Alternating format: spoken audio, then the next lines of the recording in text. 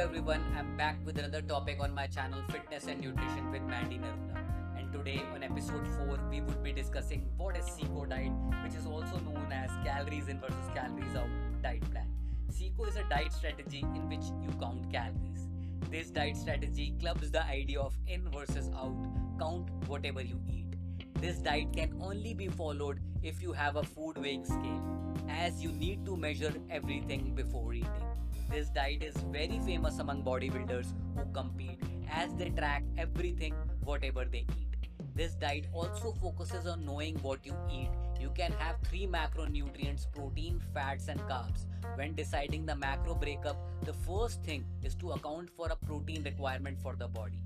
Once that is in place, then you can play with carbs and fats according to your convenience. Depending upon the person goal, SICO diet is followed.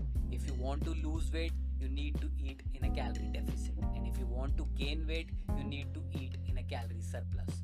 Now there are a lot of online apps where you can track macros and count calories depending on the body goal and lifestyle of an individual. MyFitnessPal, HealthyFyMe, and Fitter are some of the apps that are famous for macros and counting calories. Now let us discuss some pros and cons of the SICO diet. Number one pro would be SICO diet helps in proper macro breakup and helps fuel the body accordingly. Number two pro would be counting calories helps a person to customize his or her diet in a better manner, which helps in recovery and also in performance. Number third pro would be food flexibility, as most diets stop you to have specific food groups. In the SICO diet you can have anything, just it should come under your calculated calories. Now let us talk about some cons of the SICO diet. Number one con would be a lot of people don't like the idea of weighing food each day. Number two con would be a lot of people dislike eating the same food every day, as every macro is calculated. People tend to eat the same meal every day. Number third con would be many people forget the concept that by counting calories they need to eat healthy food as well.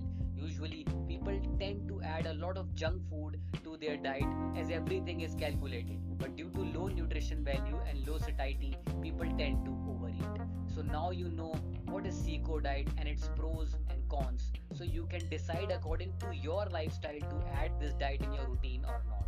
Hope you have liked the content.